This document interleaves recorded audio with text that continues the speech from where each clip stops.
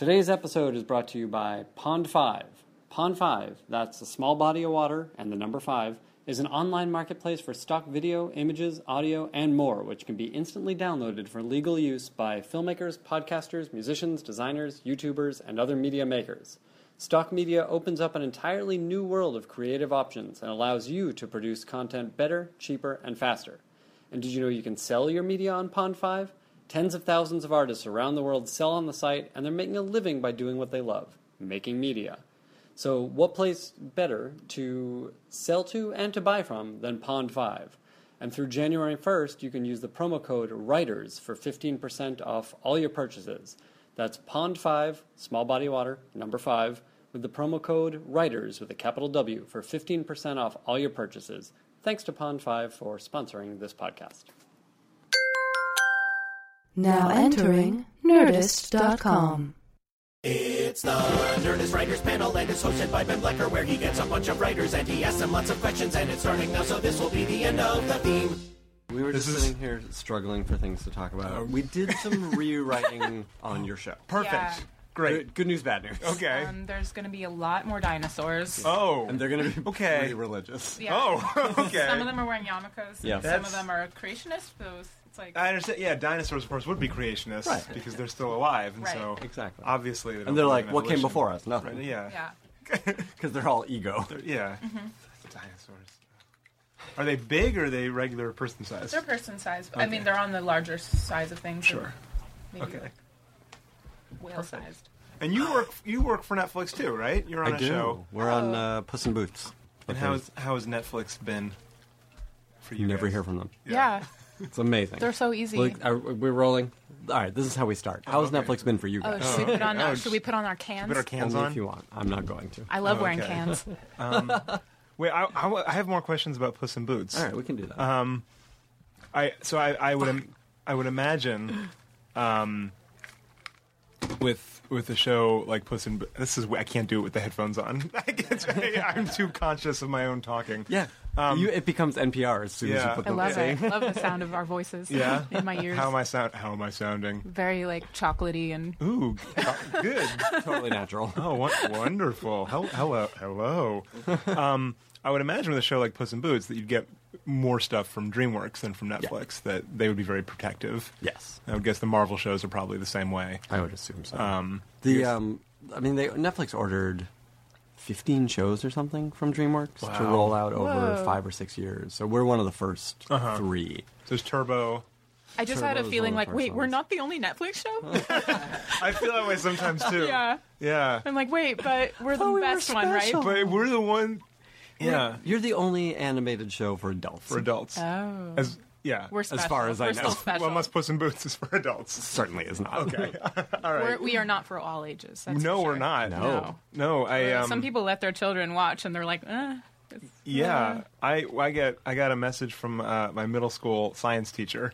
One of the fun things about doing a show is you get people from all your entire life contact you and be like, "Hey, really remember funny. me? I'm proud of you." Which is like great. Some of them are great. Some of them are crawling out of the woodwork. Yeah, so they're like, "Can I have a job?" Yeah. And it's like, Yeah. As long as it's all, hey, remember me, that's great. Yeah. That's ideal. And so my middle school science teacher, Mr. Lynch. Do you remember Mr. Lynch? Do you remember Mr. Lynch? No. Yeah, Lisa and I went to middle school together. That's a fun Oh, fact good about Lord. us. Yes. Yeah. we need to We'll get into this. We'll get into it. My middle school science teacher, Mr. Lynch, emailed me and said, "Hey, now I have kids of my own that are in middle school, and we're watching the show together." I was like, that would be so...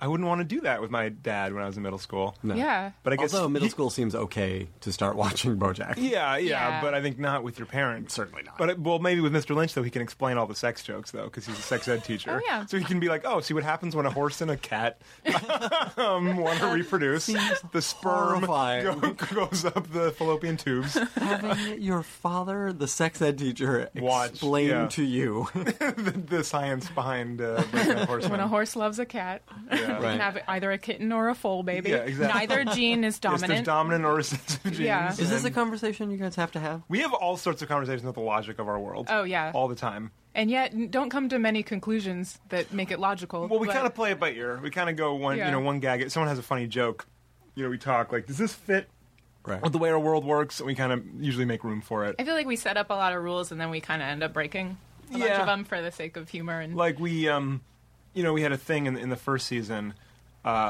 We kind of talked about like let's not have like fish characters walking around. Yeah. Because they would breathe the water. They wouldn't. Right. They wouldn't exist walking around. But then we had a whale. Yeah. Then we had an eel because it was funny to have an electric eel for a scene. Yeah. And for this season, we're kind of like, yeah, there's fish. That's fine. Yeah. They're walking around. It's like once you have like if you put like a little helmet over them and like filled with water, then it it's just like raises a lot of questions, and it's Yeah. hard to draw. yeah. I'm sorry. That's what raises a lot of questions on this show. Yeah. You guys understand this is a weird show, right? Like I you guess get that, so. right? It didn't really occur to me until people were like, "What?" Yeah, I never thought of it as that weird. Because I've always drawn animal people. There's a long history of drawing Yeah. anthropomorphic animals. like, and is Disney's Robin Hood a weird movie? Yes. Yeah. Oh, it is? Is it? I mean, okay. I In fact, grew- I saw it recently. Oh, yeah? It is. That movie's kind of sexy. Huda lolly. Kind of is. It really is. When I tell people I saw that recently, that is the first thing they say. is Everyone it's had a kinda crush on that sexy. fox, right? That's One or the bizarre. other. Yeah. If Yeah. not Robin Hood, then Maid Marian. Oh God, they're both so hot. I think is there a record of furries before Disney's Robin Hood? Because I think it might have been might be people who patient went zero. through puberty around the time Disney's Robin Hood came out, and then like they came up with a name for it. There must have been, because like R. Crumb made like sexy comics about animals That's true. too. Incidentally, you just wrote your own fanfic. Yeah.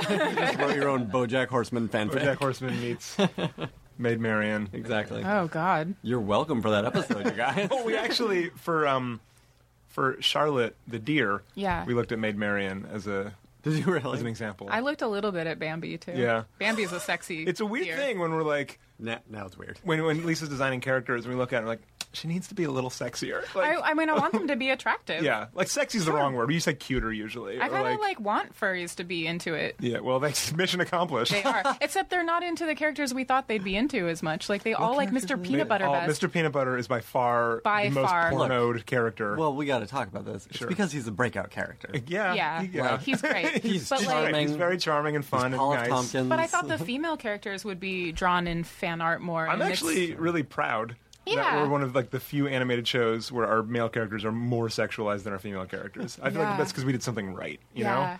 know, like this is a real big move for feminism. it is. It really is. And like I don't know why people aren't talking about us and putting us on the cover I of know. their Why magazine. aren't Ms. more people Magazine. tumbling Exactly. Or about Cat it? Fancy. We should be one or the other, certainly. Although I don't know if Cat Fancy is the most progressive of magazines. Yeah, they're a little conservative. a lot of cheesecake spreads. I don't know. There are articles about Iraq. Yeah, I don't read it for the articles. Sure. Yeah.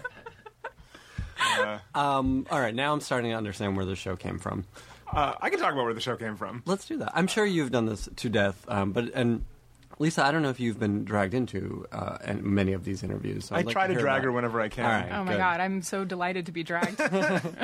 So I would like to hear about the So the- initial stages of Yeah, this. so the genesis of the idea came from two places. You can see me kind of ramping into my interview bit here. That's all right. We'll get it over with, and then we'll go back to riffing. And then we'll just riff, yeah. But it really came from two places at the same time.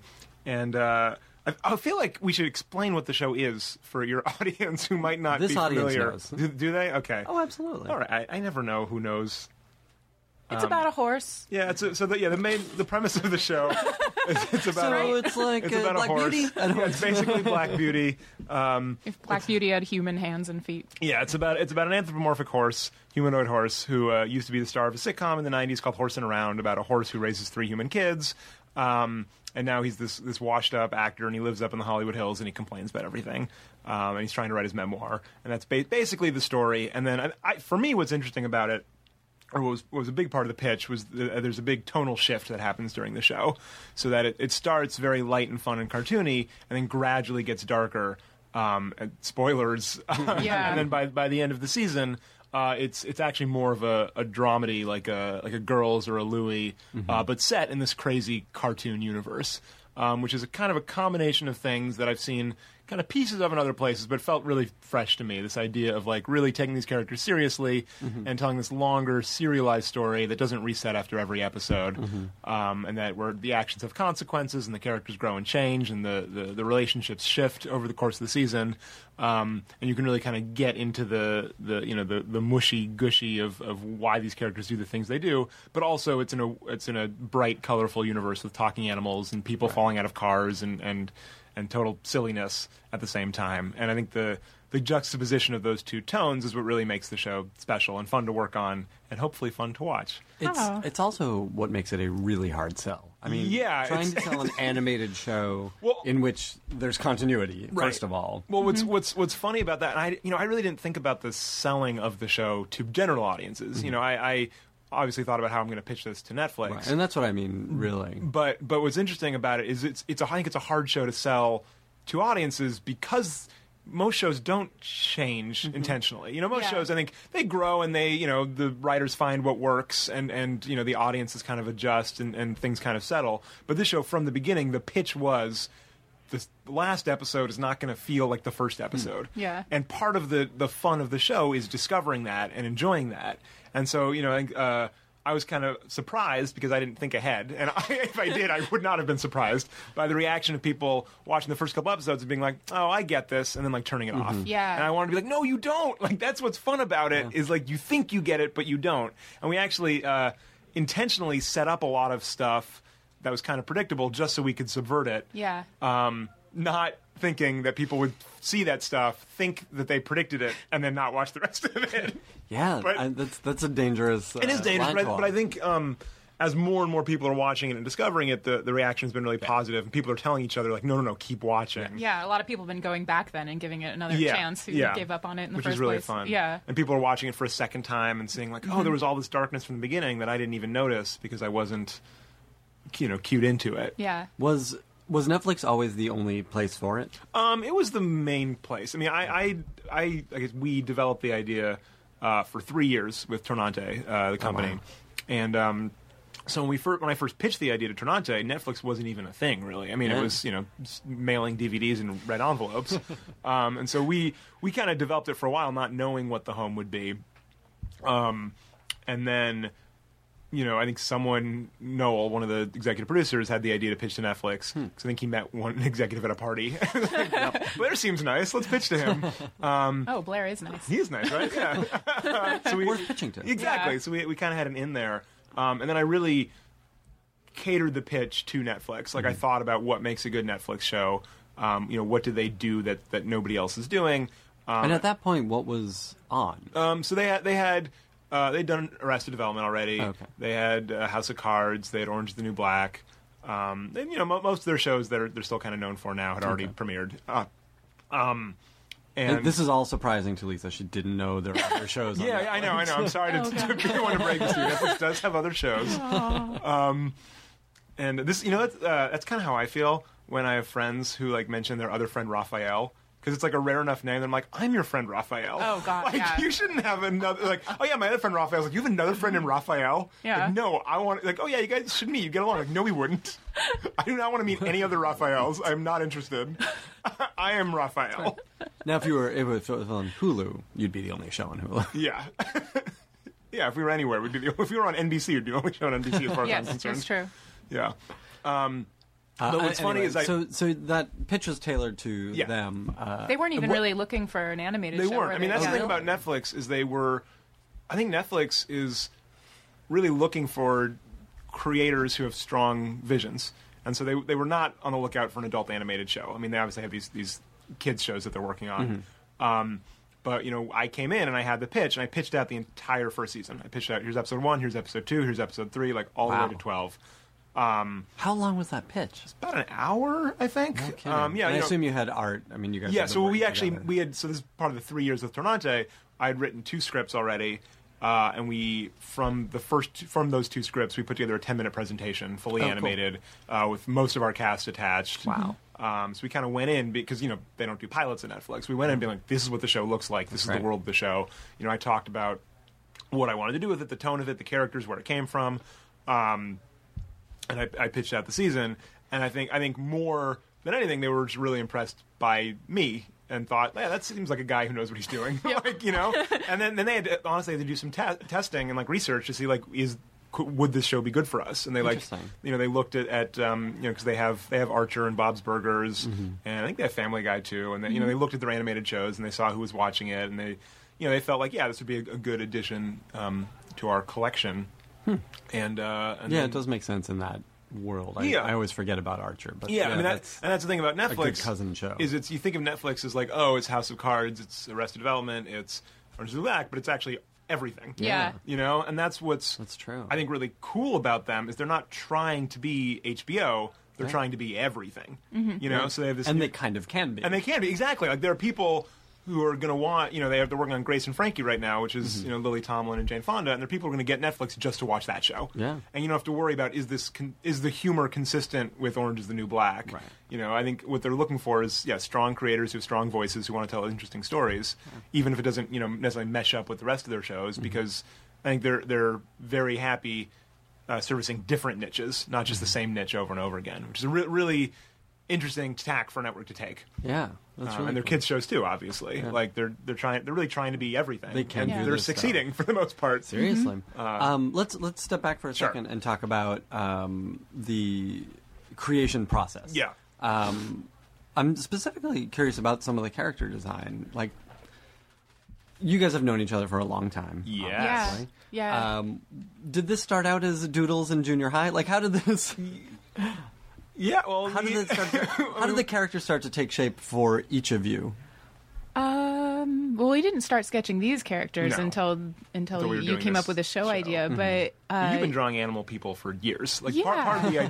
So I'll say part of the idea behind the show was me thinking like, what can I do with Lisa? Yeah. Because Really? I've been a fan of her work forever, and we've worked together. We did a webcomic for a while. yeah, for 2 years we had a comic called "Tip Me Over, Pour Me Out," and it was Raphael would write it every week, and then I would illustrate it. It was a real embarrassing journal comic. Yeah, it was which very diaristic, which and is it was hard- good though. It was it was a little too true, I think. I would not be so vulnerable.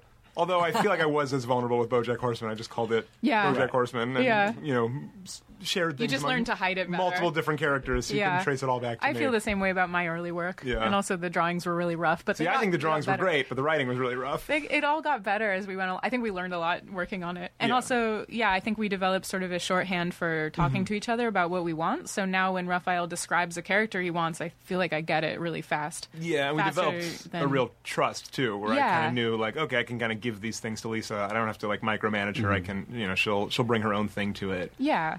I have a pretty good sense of what will make Raphael laugh too, so I try to do that sometimes. And And vice versa, you know, Yeah. like Lisa for a year has been bugging me, like, how come there are no bees on the show? I think bees are really so funny. For season 2, we have an episode that has a lot of bees in it. Thank you. Or like, you know, one of the nice things about working on the show is we work, you know, very close to each other. So when we can be breaking an episode, we can call Lisa in and be like, hey, we have 3 ideas. Which would you like to draw? Quentin Tarantino, Quentin Tarantucan, or Quentin Tarantullino? And she goes, well, we haven't really had that many bug characters, so let's do Tarantullino. Yeah. And we did, and it was great.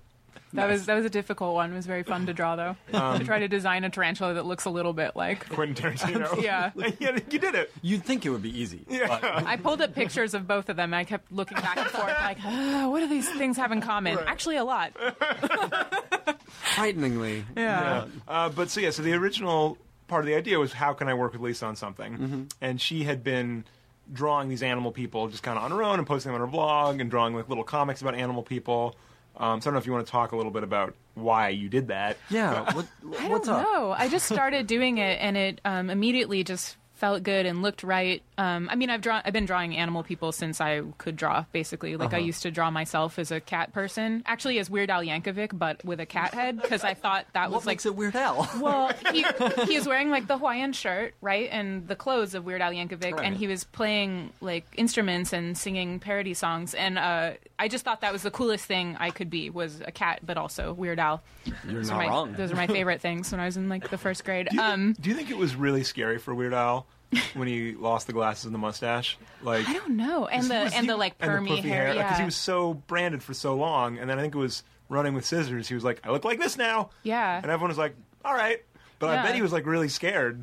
But now he's kind of really sticking to his current look That's true. for a long time. Yeah. Maybe for too long. Yeah, but, I think Weird Al seems like the kind of guy who figures out what works and sticks with that. Yeah, Welcome back to the Weird Cast. I respect it. Yeah. I love him. Oh my God! Yes, make no mistake. Everybody loves Weird Al. Yeah. I don't live in a world where I think people don't like Weird Al. Yeah. I just kind of assume. I won't accept that. Yes, everyone loves Weird Al. I grew up on it. Have you gotten him for the show? You should do it. We should What's do wrong it. with Oh you? my god. I would like He to. could be Cat You. He could be Cat You. Full circle. And then you can die. Even working on this show is weird enough for me that I like grew up completely obsessed with horses. Like I was a total horse girl, and now I Yeah, so that draw was really the beginning of it. draw a show about a horse. And now I've just recently got back into horseback riding. It's like my whole life has come full circle. Yeah. This is actually, it's kind of a weird question, but like, is this a show about a horse? Is this a show about a guy? Like, how do you guys see? It's mostly these about a characters? person. Yeah, I it's mostly he's just a guy who happens to be a horse. But like when I look at animals, I think about what their thoughts and feelings are Right. a lot the way I would about a person, maybe even more so. Like I just really like thinking about animals a lot. So for me, there's not a big distinction. Yeah, I mean, sometimes some of the animals are more animalistic than others. Oh yeah, there's a bear who Who doesn't just even grunts talk. and growls.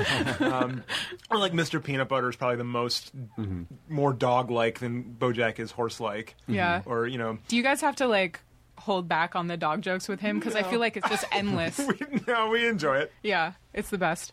But it's also, I mean, it's I do think of it as a kind of a grounded show about people. Yeah. But then you also have this added layer of whenever things get too dark, you can just add a silly animal joke on top of it. And It's kind of like it's a fun go-to at any given time.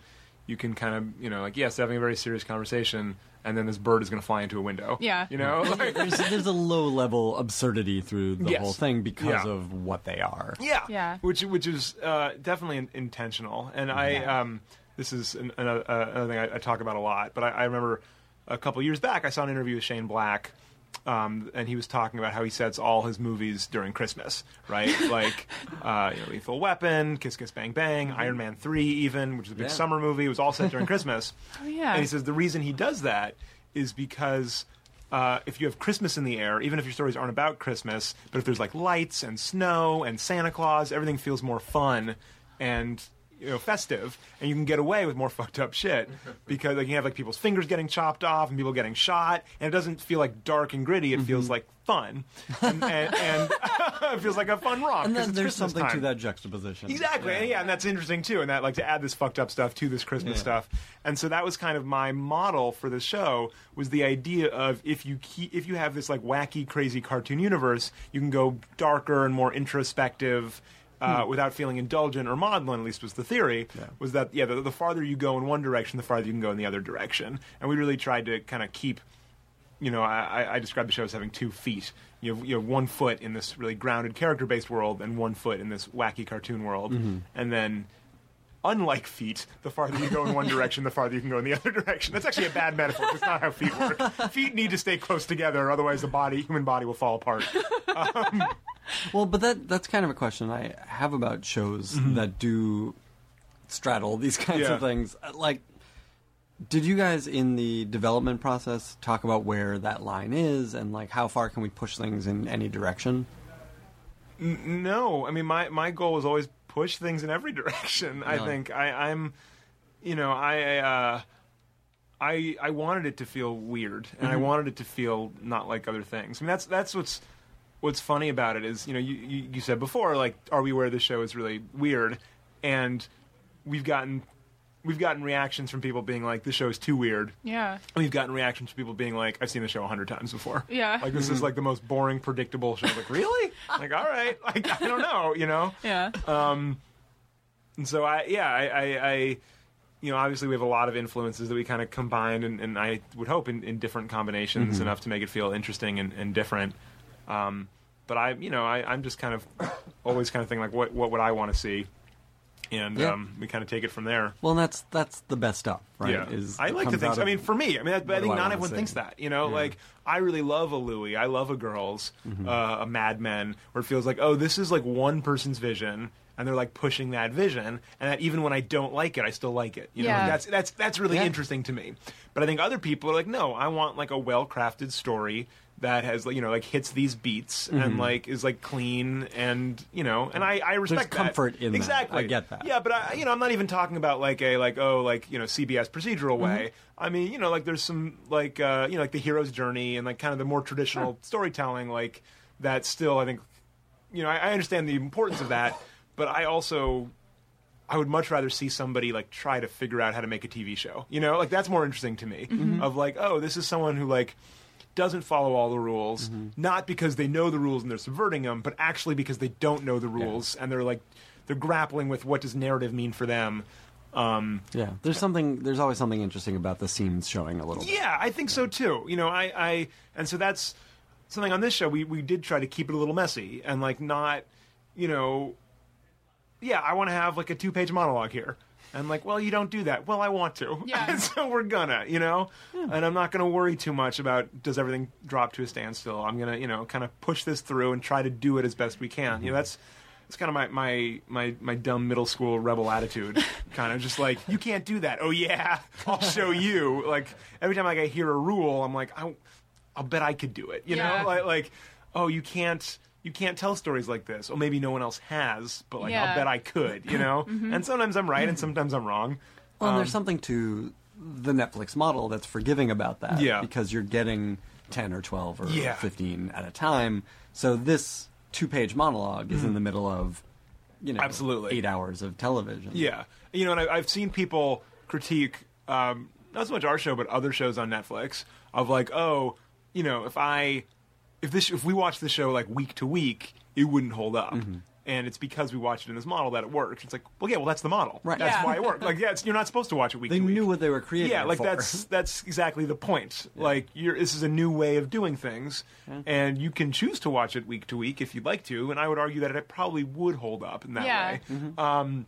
But you don't have to, and that's what's so cool about it. And you know, we really leaned into that. And this idea, you know, for me, the biggest, what's really appealing about the model, less so even that you can watch it all quickly, is that everyone watches it in order. You know, and I didn't even realize that would be that's true. as important as when we actually were working on it. And this idea of like, oh, in episode 6, you don't have to reintroduce all the characters. Like, you can assume that everybody knows what the relationships are and why they work, and you don't have to spoon feed anybody. You know, no one's going to watch episode 9 unless they've watched episodes 1 through 8. Like, there's no reason, you know? But they can also go back and watch any episode at leisure if they want to. Right, they can, but you don't have to worry about that. Yeah. You know, you don't have to make every episode like welcoming to a new audience. Right. And so we really use that, and we use that to tell longer stories. And this idea of like, oh, you can set up a joke in episode 3 that then pays off in episode 9. Yeah. You know, or start a story here that pays off, you know, 4 episodes later. You don't have to worry. People are like, what's that? Who's that? And yet, that stuff that you guys do, I mean, BoJack is still so much more accessible than, like, Arrested Development, which felt very hard to penetrate. Sure. You know, for a new audience. Yeah, I think Mitch was also trying to play with the form in an interesting way, and I'm a big defender of season 4 of Arrested Development. I think it is really interesting and structurally audacious in a way that I think people maybe weren't expecting or weren't ready for. You know, and I think it would have been a very easy. I mean, maybe not given the constraints of the who was available when, but I think to kind of do a victory lap and kind of do the same thing again, and I think it's really cool that he really grappled with what can you do on Netflix and what's different about it. And I think I definitely learned a lot of lessons from watching that about what I thought worked and didn't work, which I took. But I know he's also definitely interested in that too, of like telling these longer form stories and thinking of it as a whole rather than just in the parts. And I think for me, what I really wanted to do was both. I'm a big fan of House of Cards. I'm a big fan of Boardwalk Empire. These shows that do kind of feel like one long thing. But it was really important to me that also we felt like every episode had its own story, and every episode felt like an episode, and didn't just feel like a part of a greater whole. You know, that you can go back and be like, oh yeah, that's the rock opera episode. You know, that's the that's Princess Carolyn's episode. That's, you know, that we did have these little contained stories that were all part of a bigger piece.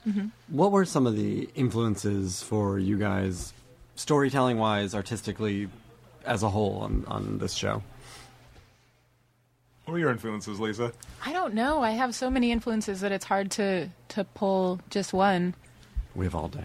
Oh, God.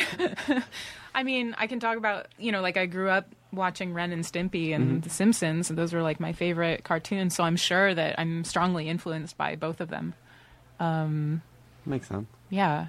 The end. It kind of became a joke in the room of like whenever someone wanted to get like a pitch to be well received, they'd say like, "So this feels like a Mad Men kind of thing." Yeah. Because everyone knows how much I love Mad Men, and like that's really.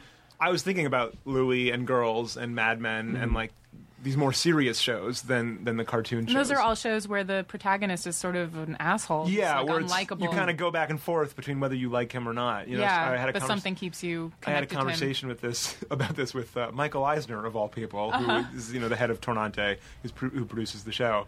And he was saying, so this is one of those characters that kind of like comes right up against the line of likability, but doesn't cross that line. And I said, no, he does cross that line. He crosses back and forth. And that's part of what's interesting about the show is you don't know if you're supposed to like him or not. And that you kind of have to make up your own mind. And that some episodes you are going to really feel for him. And other episodes you're going to be like, no, Bojack, come on. Like, a lot of the characters are like that. They all like are, in a Mr. way. Peanut Butter, too. Like, at first he's kind of an idiot. But then you're like, oh, but maybe he's kind of good he's for a real Diane. sweet, genuine idiot. Sweet and supportive. And then Diane also, like, I always struggle with how I don't like her sometimes. Yeah.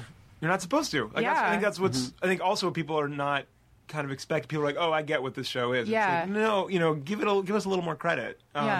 Because I see people complain like, "Oh, yeah, Diane is like this perfect character who can't do wrong." And it's like she's so imperfect. She does a lot wrong, but you're just kind of. I think people are kind of cued into seeing this character type as this like perfect, woman character who's like the the voice of reason all the time. Yeah. And it's like, no, she makes a lot of mistakes. Yeah, she doesn't know what she wants. And... Right, but she's not punished for them.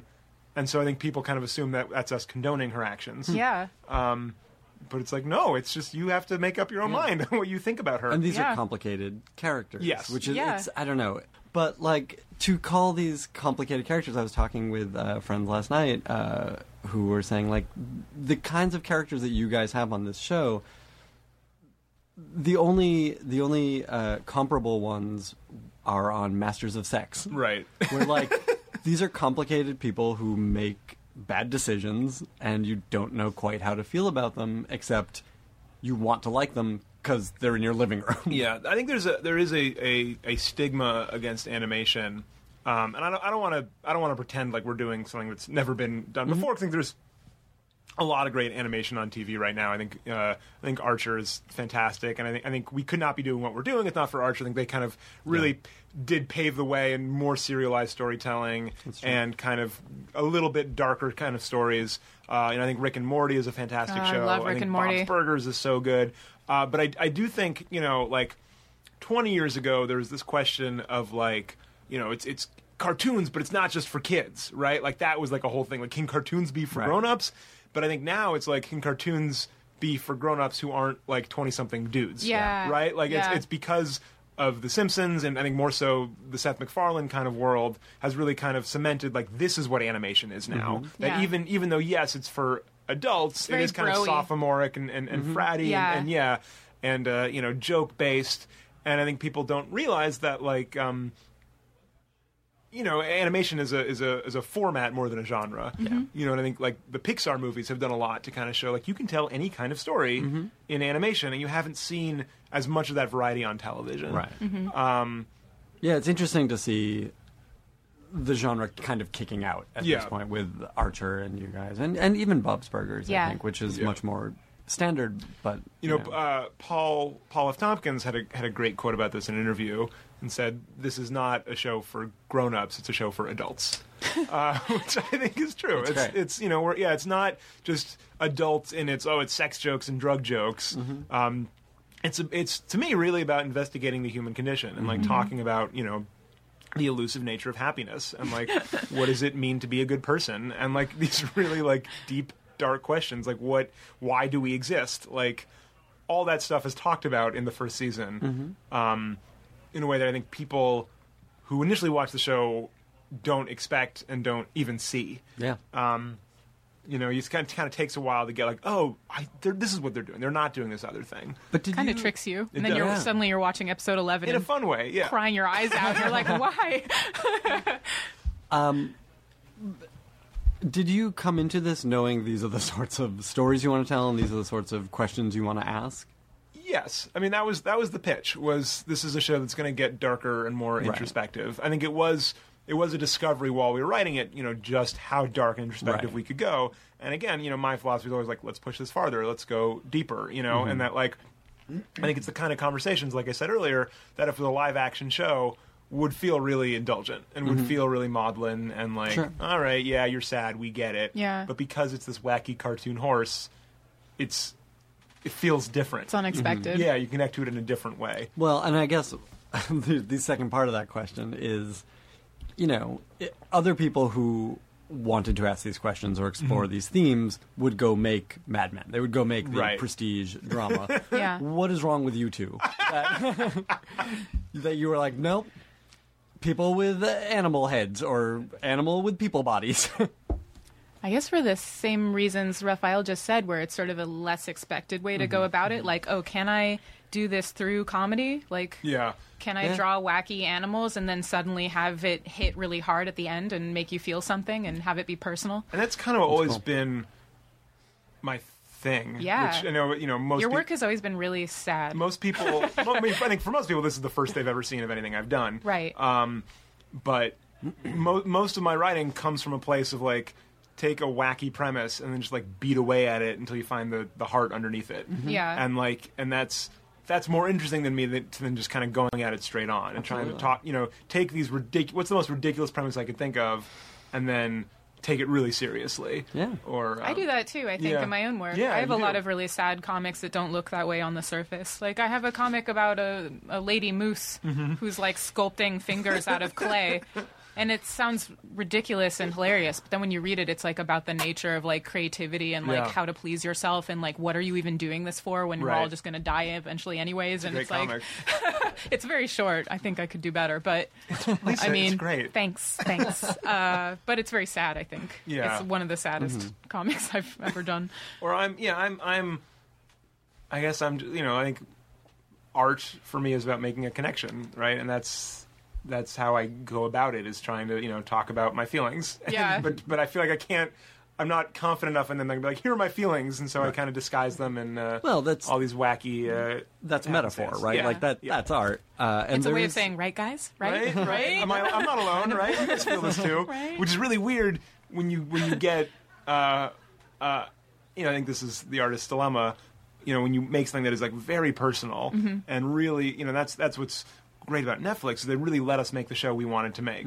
So I couldn't be like, oh, the network made us compromise. Like, the show that is like very much me. Yeah. I think people who know me watch the show and be like, I didn't know it would be so Raphael. Yeah. Like, it really is. It's like the kind of stuff that I talk about and things that I think are funny.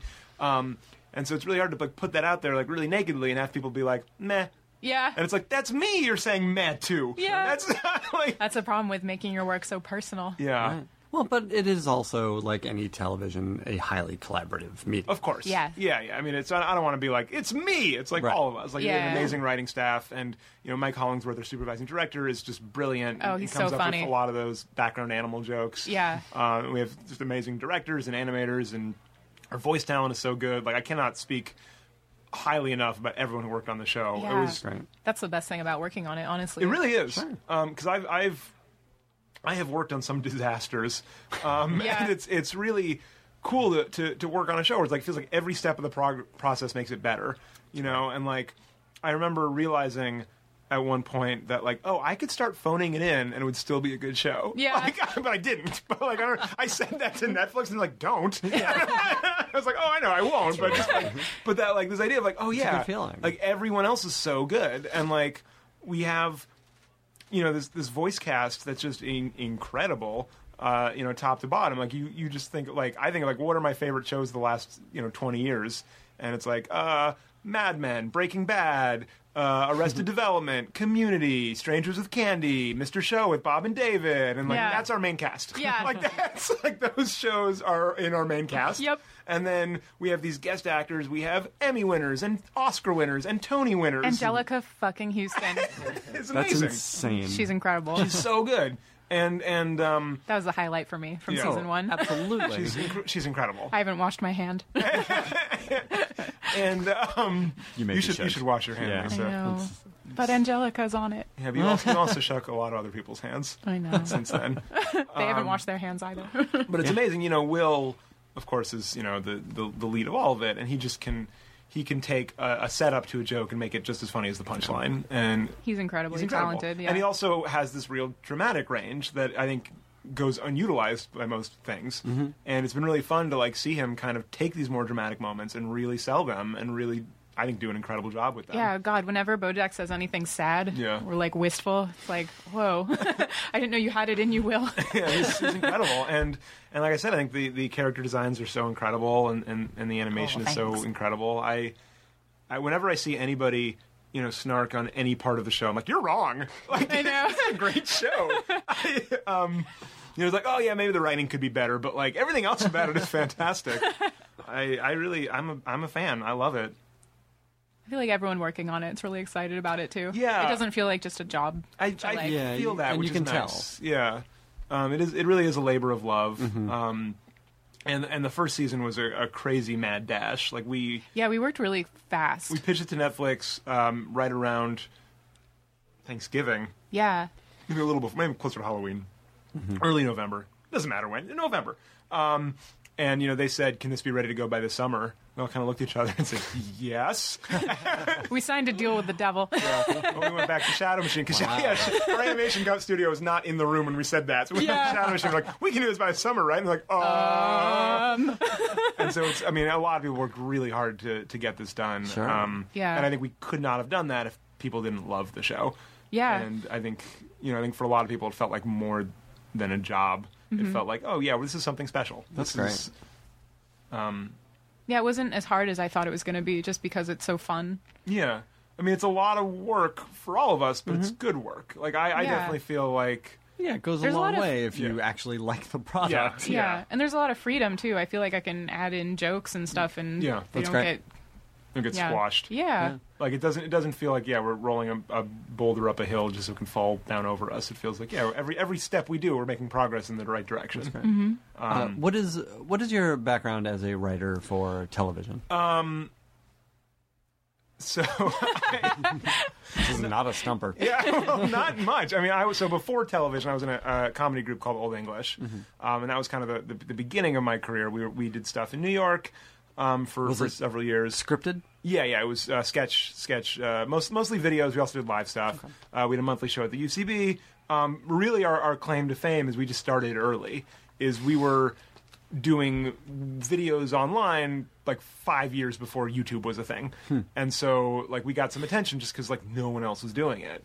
And we put up these QuickTime videos that took an hour to load a 2-minute video, and it was the only thing out there. So we got some fans. Whereas if we were to start now with the kind of stuff we were doing, it would get buried and no one would care. But then we got better, and so we were we kind of became a little bit of a thing. In certain you guys were on circles. Super Deluxe at the beginning of that, and I don't know if Super Deluxe means anything to anybody. oh really? But It was at the big time, to me. that was- Yeah, But that was also, kinda one of the only games part in of what town. we It was got you lucky guys and about Brad it Neely, and it was we, there was this kind of this time, right after I graduated college, where all these huge companies were looking at little jerks like us and being like, how can we make some money off of internet video? So Turner gave us way too much money to make a whole bunch of comedy videos. And so that was kind of the beginning of my development, I guess. And that was, my first experience writing in a room and compromising with other people and punching stuff up and really trying to get the funniest thing and that's what mostly shaped me. Then I moved out to LA. I developed a pilot for NBC for Cal Penn called Diplomacy, which didn't get shot, but that was an amazing experience.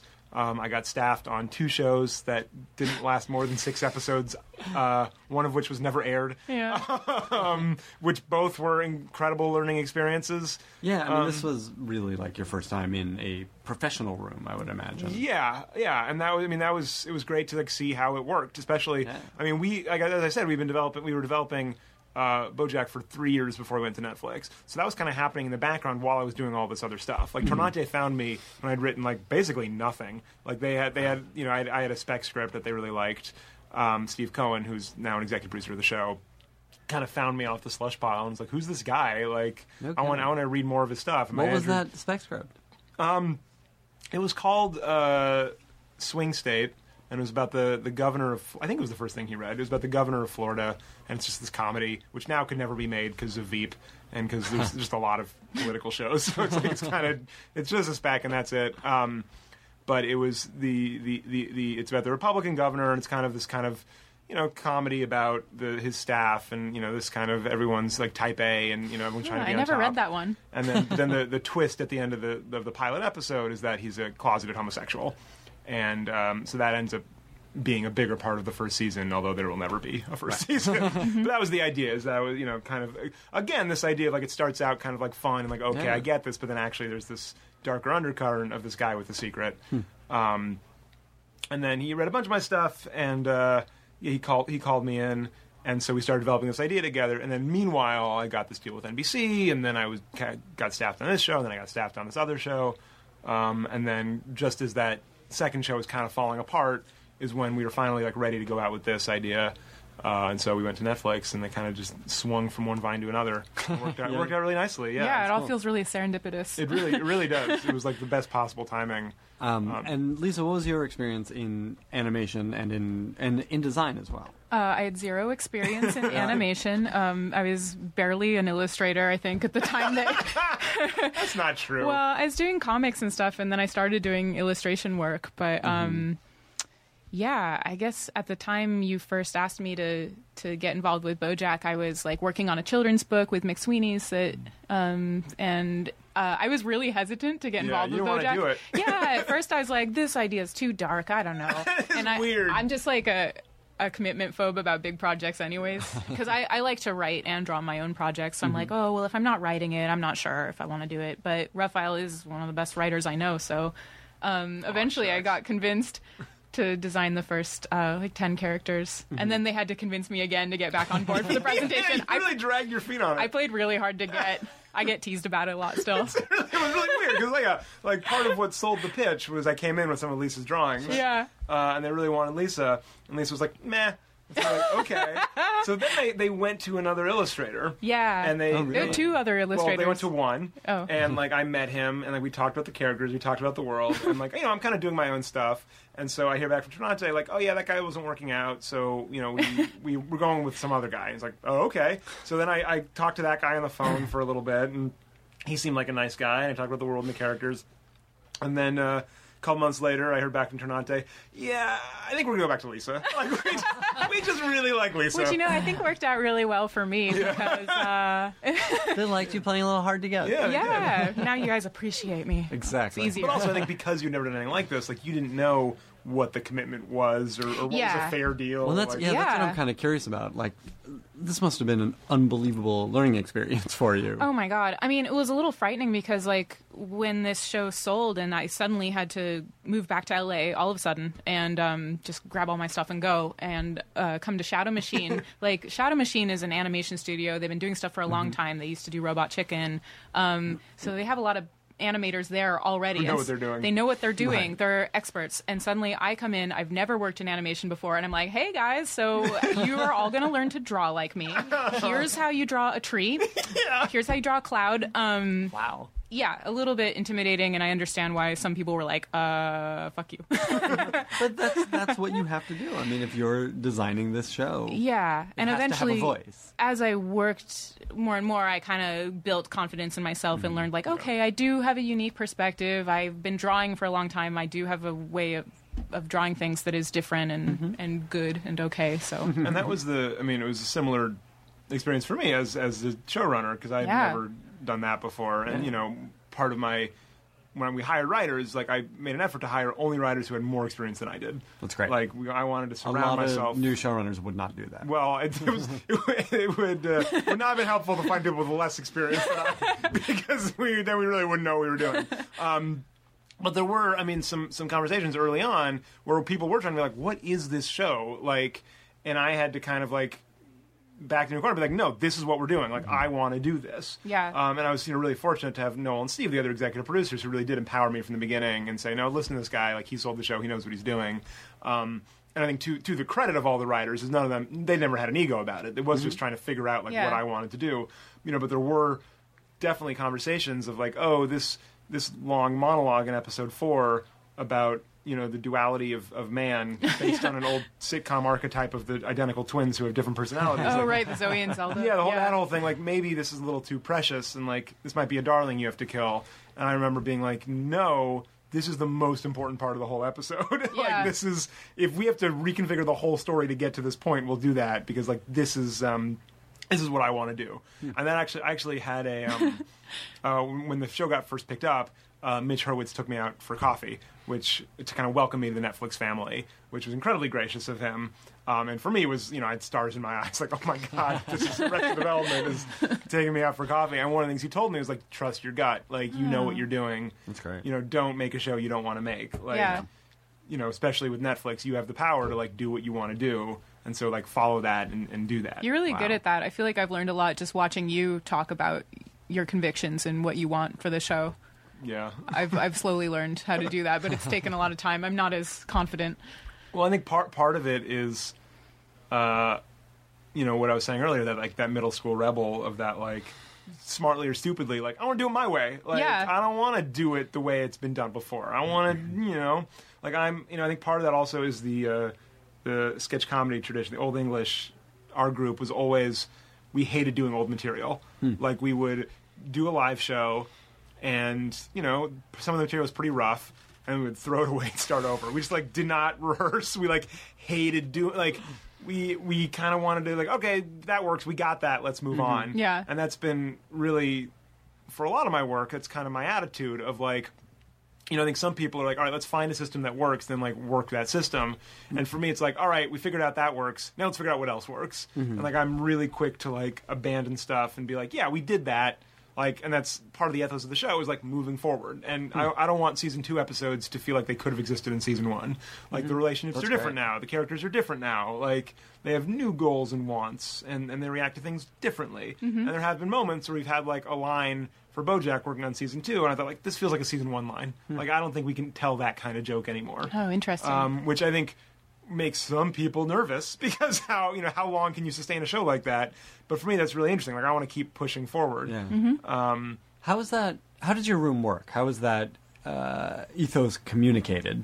I don't know. We just kind of do it. Like, how many writers did you have for the first season? I think we had like 7 writers. So we go, okay sized room. Yeah. And it's, again, like, I don't have enough experience to really talk about how my room works differently than other rooms. Right, but you can tell us how your room works. I don't know if I mean, it works that we talk about the ideas, and usually it starts with, like, okay, what is this episode about?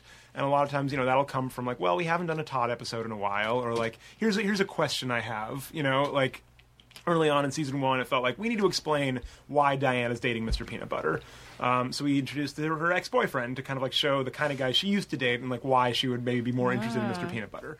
Or, like, things like, a lot of times it'll come from that. Or, like, like, how does this part of the world work? We have these animal people. Like, what does this kind of thing do? Or, why is this guy the way he is? And especially more in season 1, there were a lot of questions. Sure. And so, that was like, where does this character come from? You can kind of look at our season and say, all right, the first 3 episodes are really about kind of showing who Bojack is. And then 4 is, like, a Todd episode. And then 5 is a Diane episode. And then 6 is a Mr. Peanut Butter episode. And then 7 is a Princess Carolyn episode. Like, we really did think, like, okay, like, let's just hit our characters one at a time and kind of, like, show how they tick and what makes them work. Right? And so, the first question we ask is, like, what is this episode about? Like, what story are we trying to tell here? Like, what's the one sentence kind of thing that we're trying to get at? And a lot of times that'll be very, head in the clouds, kind of like, well, this is about the nature of love and, like, what it means to love somebody, and how sometimes you have to make sacrifices. Like, that's kind of the idea. And usually, like, when you end up watching the episode, you don't even see that at all. Like, it's just kind of like, kind of going in the background. And then we'll talk. Usually, I'll kind of talk through my idea for the episode, and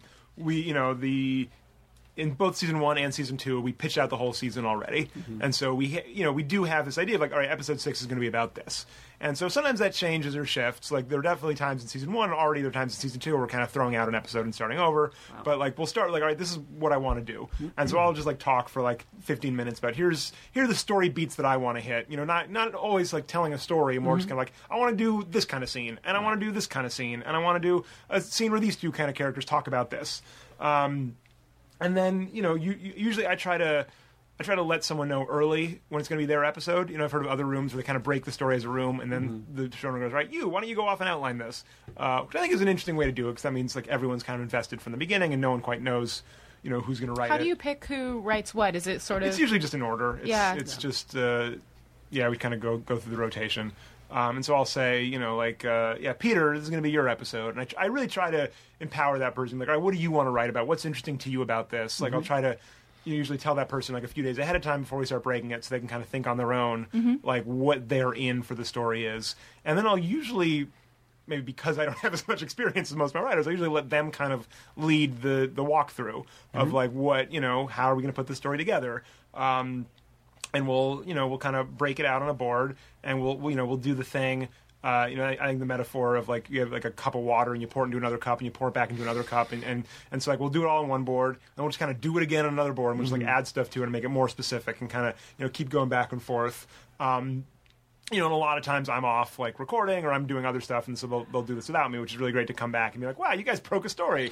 And it's really interesting to me because I've been on shows before where it felt like, when the showrunner's not in the room, like nothing gets done, because he or she will come back in and be like, no, I don't like it, and like that's crazy to me. Yeah. Like I come back, it's like, what a gift! Like, this is all great. Like, this feels kind of weird to me, but like in general, like I'm really happy with the work they do when I'm not there. Do you feel like it's an easy target for the show? Like you've communicated well enough. This is what the show is. I think so. I think they at this point all the writers kind of know what interests me and what I'm looking for. That's great. Or that can be the hardest thing. Yeah, for a show, and I'm pretty good to it at speaking up when I don't like something. Yeah.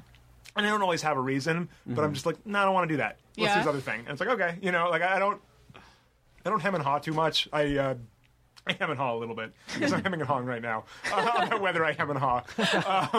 But I try to be direct, and I try to make decisions and stick with those decisions, because I feel like that's some important leadership. And then then we have the story on the board. Then the writer goes off and outlines it, and they come back in, and we all read the outline, and I kind of lead the conversation through that of like, change this, change that, and then. Does that outline go to studio or Netflix? No, it goes so we have the studio is Tornante, right. And Steve is one of the executive producers, and he's in the room with us. So he's and Noel's the other executive producer for Tornante, and they're very much aware of what's happening the whole time. So we don't get a lot of pushback from them. We don't have to like send stuff to them and like wait for notes. Occasionally Noel or Steve will speak up and be like, let's just clean this up before we go to Netflix. But in general, I think because Netflix has been so good and they don't give us too many notes, we don't feel like we have, like a lot of times I feel like the studio is kind of like protecting us for the network of like, let's get this in better shape before we send it to the network. But here it feels like, no, this is in good shape. Let's send it. They'll like it. Yeah. So yes, we get barely any notes from Tornante. And then we don't send the outline to Netflix. Netflix, I'll get on the phone and I'll kind of I'll talk through the episode. We don't send them any paper, and I've almost never gotten notes on a pitch for them. Usually it's like, sounds good, make it, or like, that sounds weird, but make it. Like, sometimes they'll like have a little bit of trepidation, but they'll be like, yeah, we'll save our notes till the draft. So interesting. Then the writer writes a draft based on that outline.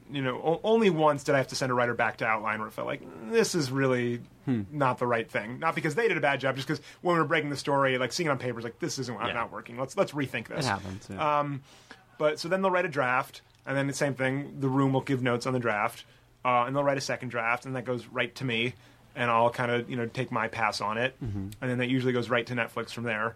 So we don't usually punch that first draft as a room. That'll go to Netflix. Then Netflix will send back notes, and then I'll give the notes along with the drafts to all the writers, and then we'll all punch up. Specifically trying to hit Netflix's notes, but also just in general, right.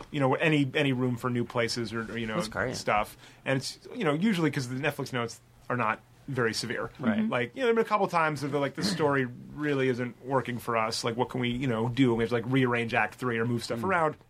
We've never had to do a page 1 rewrite.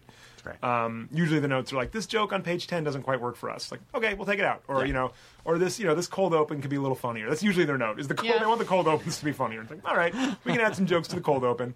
And then, we'll kind of do it as a room, and then we'll send it back to Netflix, and that's usually the table draft. Usually they don't have any other notes till the table draft. Then we have a table read, and then we get another round of notes that are similarly small in scope, and we'll do another pass on our own, and that's the record draft. And that's the whole process. And so it's really pretty streamlined and clean. Yeah. And what kind of schedule are you working on? Like, how much writing do you get done before production starts? How fast a turnaround on those scripts? It varies from episode to episode. Writing and production are going pretty much. Yeah, we're kind of doing everything on neck top and of each other. Yeah. Season 1 was insane. Yeah. Sure. Because I had these first 2 scripts already, so we just kind of got started on those while we were figuring out the rest of the season. Yeah. So we didn't really have any kind of prep time in season 1. We were, unfortunately, I had this like detailed pitch for the season already, so we'd kind of like start breaking episodes one after the other. Season 2, we had a little more prep time. Yeah, we have a little more lead time, but I'm still sort of like designing characters before they're even totally solidified yet. Yeah. In the script. Kind of all happens at once. I always start with the funnest characters first. What are the most fun characters The animals, for you? right? Oh, like anytime Bojack has like a love interest or like a weird animal or like an ugly person. Yes, the attractive people are more difficult. They're so difficult. The normal-looking people are the hardest. Diane was maybe like the most difficult character to design. Well, because also we didn't want to oversex Diane. No, because she's like a smart, intellectual person. They are not sexy. They're No. Well, no, but we didn't like. I don't like watching cartoons where it feels like, oh, this was animated with one hand, Yeah. Like, I wanted them to feel like people, but they have to be attractive enough that they're fun to watch, Yeah. which is the truth of TV in general. Like, you don't want a bunch of uggos up on your screen. But, you want... Sorry, is that a spin-off to Yeah, Bojack? the Uggos. It's a family comedy. You want TV normal, which Right. is to say, like, very attractive for the real world, Yeah. but not so distractingly attractive that you're like, why is anyone talking to that person and Not not just like CW having attractive. mouth agape? Yeah, like not CW. Like we wanted. Yeah, I think that's part of the reason we have more Mr. Peanut Butter porn than Diane porn. Yeah. because we really tried to make her look like a normal person. I Va-va-va-voom bombshell. I like drawing sexy characters, but I always want them to be a little bit off too. Yeah. Like I'll draw like a lemur lady with her butt cheeks hanging out of her romper, but Right. there's something like off-putting about it. And Sarah Lynn Is it the like, lemur part? Yeah. Well, for furries, no, that's the best part. But Sarah Lynn also like she's a pretty sexy character. Yeah. Like has a nice body, but she's also kind of off-putting Yeah. in some ways. And yeah. I have a couple more questions before we wrap up. But Sure. What were there wrong roads that you guys went down during the development process, either in the writing or the design? I don't know if there were wrong roads, but part of the development process was we didn't know we were developing it for Netflix. Yeah. So for a lot of time, there were different possibilities, and so we tried to keep things open. And the show we're making for Netflix really is a show that's designed for Netflix, and I think is my favorite version of what the show could have been. But I did have pitches planned out for like, here's the network version, here's the cable version, here's the and I think those would not have been as interesting shows. Like I said, How would they have differed? well, so part of the as I said, part of the appeal of the show for Netflix is that it is pretty serialized and it does grow and change. And I think you could not have done that necessarily on a network, or I don't know if they would have wanted that. This idea of like every episode's a little bit different, and like you don't have to introduce the characters. I think they probably would have wanted a show that felt like the first couple episodes for a whole season, and just kind of these more standalone-y kind of stories, which I think there would have been a different kind of show. And I think we probably would have been pushed in more of a Simpsons, Family Guy direction. Yeah. And less about let's explore the darkness of the human condition. Like I think especially broadcast networks seem allergic to real sadness in heavy doses. Yeah. In their comedies. Yes. And so I think that would have been a compromise that I was willing to make, but in retrospect, maybe I shouldn't have been. Like, I think that would have been not as good a show. Sure. Yeah, I don't think it would have been that good. And so I'm glad, like a lot of people who watch the first few episodes go like, oh, I get where this is going. Like, if we were on a network, they would have been right. Like, that is where the show would have been going, probably. Interesting. I can't even imagine what the kind of notes I would have gotten on designs would have been, we too. would have gotten, Like, ooh, this is too gross, or... This is weird. It's Yeah. weird. We would have gotten this is too weird note a lot. Yeah, or this female character isn't sexy enough, make her skinny, or I don't know. Ugh. Were there wrong design roads that you went down? Like, are there versions of Bojack that should not have been on the air? Bojack I nailed right away. Todd, we have a million different versions. Todd, yeah, it's fun, but it's funny because the changes didn't come from Netflix or Tornante. Yeah. They came from you and me, right? Yeah. Like, we had a different version of Todd in the presentation. He had the same outfit and everything. It's just like his face looked more Mature. realistic, Yeah. more mature, and it was kind of uncanny, and he wasn't cute enough. And especially with Aaron Paula, his voice is so grounded and low. Gravelly, yeah. Yeah, that it... felt like a real guy. And it's like, no, we wanted to feel like a cute cartoon. Yeah, so we needed to kind of change his look a little bit, and we had to get approval to do that. But I think we totally made the right decision. He's adorable now. Part of our argument was, imagine this face on a tattoo. Yeah. Imagine this face on a tattoo. That was a good way to And the new convince version them. feels more like, yeah, I can see someone getting a tattoo of that. Like, Yeah. it's fun and right. But even before the presentation, I remember we had like so many different, like you had kind of like a more ferrety version of Todd. Oh God, I had And, so like, many you had, like, versions. You had a version of him in a wetsuit, like Yeah, he was like a surfer Todd. He had like long blonde hair and a goatee and a wetsuit. Yeah. And then I had a version that you vetoed right away where he looked like Mark Zuckerberg. yeah, I was like, this is gross. Yeah, he That's was so hilarious. gross. But I was just like throwing everything I sure. could at Like it. a version that looked like me. Yeah. Or your brother. Yeah, or Ben Popick. Yeah.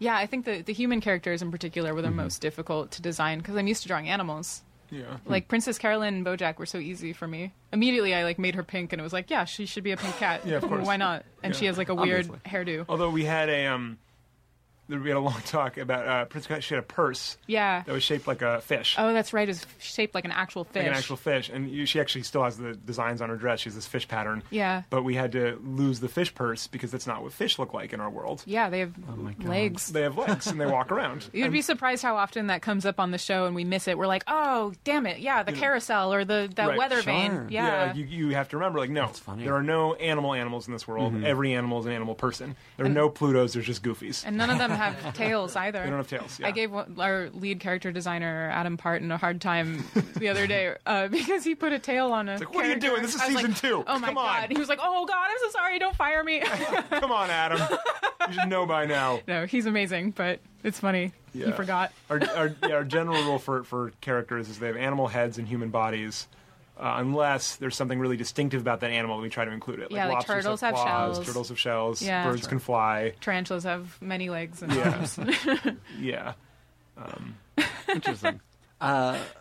And we've talked about this a little bit, but let's talk about the casting and what the actors bring to it and what you guys are discovering about Sure. the characters as the actors spend more time as them.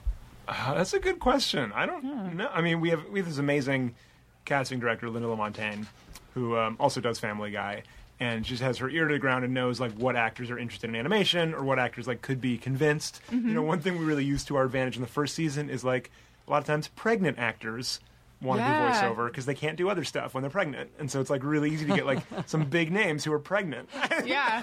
That's really funny. Or like Such as so Olivia true. Wilde. well, for example, Yeah. I like to think she would have done the show anyways. Yeah.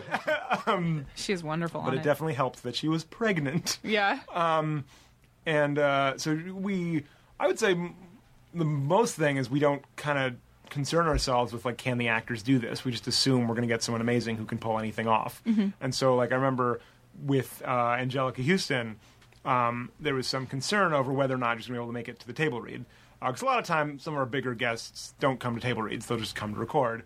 But I said like, no, this is a 2-page monologue. If this dies at the table read, we're going to have to change it. Yeah. So we really need someone who can sell this. And there was like she thought, oh, I don't like she had other stuff going on, and you know, we said to her like, if you can't make it, we'll get someone else and we'll find something else for you to do later in the season. We don't have to be at the table read. But then things worked out and she was able to be there, and at the table read it was amazing. and we're like, yeah, we're keeping that monologue. And it's one of my favorite parts of the show. It makes my blood run cold every time. And she's amazing at Yeah, it. she's incredible. And so that's been the real kind of freedom is of like knowing like, yeah, let's write what we want to write and assume we're going to have the actors that can pull this off. We don't have to write around our actors the way sometimes you do. You know, like I think there are three kinds of actors. There are actors who are as good as the material you give them. There are actors who are not as good as the material you give them. They have to write around. And there are actors who just elevate everything. And I think across the board, we have the third kind. Just incredible actors who are in control of their voices and just give us some incredible surprises and make everything great. And it's been easier to get better and better, or more and more people as you say, like, well, look who else is in the show. I mean, absolutely. Yeah, casting director sends a long list to every person. And Jill Houston did exactly. it. What, Yeah, are you going to say no? Yeah, right? Yeah, like someone in the first season said like, well, I guess if you got Naomi Watts to make a fool of herself, I can make a fool of myself too. Like, all right, Hilarious. glad to have you. When does season? I know you guys are just starting on season 2, but when does it due? I assume next summer. Yeah, don't know. we don't have a date yet, but But that's the plan. yeah. Great. Well, we can't wait for it. Listen, Thank you so everyone can much. still watch season 1. Yeah, It's out there. Here's what I say to people who are like, wow, when's season 2 coming? I say, watch season 1 again, because I'll bet there's stuff you missed. Yeah. For sure. There's a lot of background stuff. There's also It a lot actually of, does reward repeat. It absolutely does. In anticipation for today, I rewatched a couple. And there's a lot of really like fun. character beats that you maybe don't pick up on the first time. There's a lot of foreshadowing. There's a lot of interesting stuff going on. I would highly recommend, if you like the show, to watch it a second time. So I think you will get more out of it. Cool. And we end, as we always do, by asking what you guys are watching on television. What are you talking about with your collaborators, each other? I knew this question was coming, and I was like, I don't know. It's hard for me, and I don't know if other writers feel this way, but like sometimes watching TV like feels like work now. Yeah. Like it feels like I can't turn my brain off, and I'm like, oh, they did the thing here in the first act, and this relates to the second act, and that's a callback. Like, oh, I see what they're doing. It's hard for me to turn it off and like not see the strings. So what I'm really enjoying right now is stuff that's like really formally different than what I'm doing. You know, like short form, like Key and Peele is really great. I love this season of Nathan For You. Oh God, it's so good. That's my favorite. I think it's so funny, and it's just like unlike anything else. Drunk History always makes me laugh. Yeah, that one's good too. I think Broad City was an incredible show, which again kind of fits in the category of like these are people who are just kind of following their own voice and following their own vision, For sure. and not trying to like make a TV show the way you're supposed to. Yeah, Broad City is shockingly good. It is so good. I've been watching a lot of old Simpsons lately, but it feels slightly like work now because I'm noticing. Well, it's just, I mean, in some ways it's nice because I'm noticing little background jokes that I never noticed before. I'm like, oh man, they made all the effort to put these things in. Simpsons is so good. It is perfect. I feel like I've been talking a lot about like, oh, everyone thinks our show's gonna be like The Simpsons. Like, The Simpsons is a brilliant television show. Don't get me wrong. I think it might be the best show of all time. Yeah, I would not be doing what I was am doing at all for not for The Simpsons. Yeah. I recognize that, and of course it's brilliant. It's amazing. And I mean, especially, I would say there's sad episodes like Lisa Substitute, Marge Be Not Proud. This is not what I'm watching right now, but like those are absolutely huge influences for me. Yeah. And you know, the best compliment I got on this show was my friend told me that. No, it was my friend. It was my cousin. Why would I lie about that? He's going to listen to this and be like, why did you call me your friend? My cousin told me that the season felt like a prolonged sad episode of The Simpsons. Oh, which is that's like, such a good compliment. Such a great compliment. But I like I said earlier, I think like Archer's doing some really interesting stuff right now. I think Rick and Morty is doing some really interesting stuff. Yeah, like, I love Rick and Morty. I do not feel like we're better than animation at all. Like I feel very lucky that like this is a really exciting time for television animation, and I'm very honored to be a part of that. Yeah, Steven Universe too. I watch that show a lot. It's for kids, but oh my god, is it gorgeous and funny and smart. Good. Yep. These are good answers. Okay, Thank you guys. Thank you so much. It's such a pleasure. Indeed. Now leaving Nerdist.com.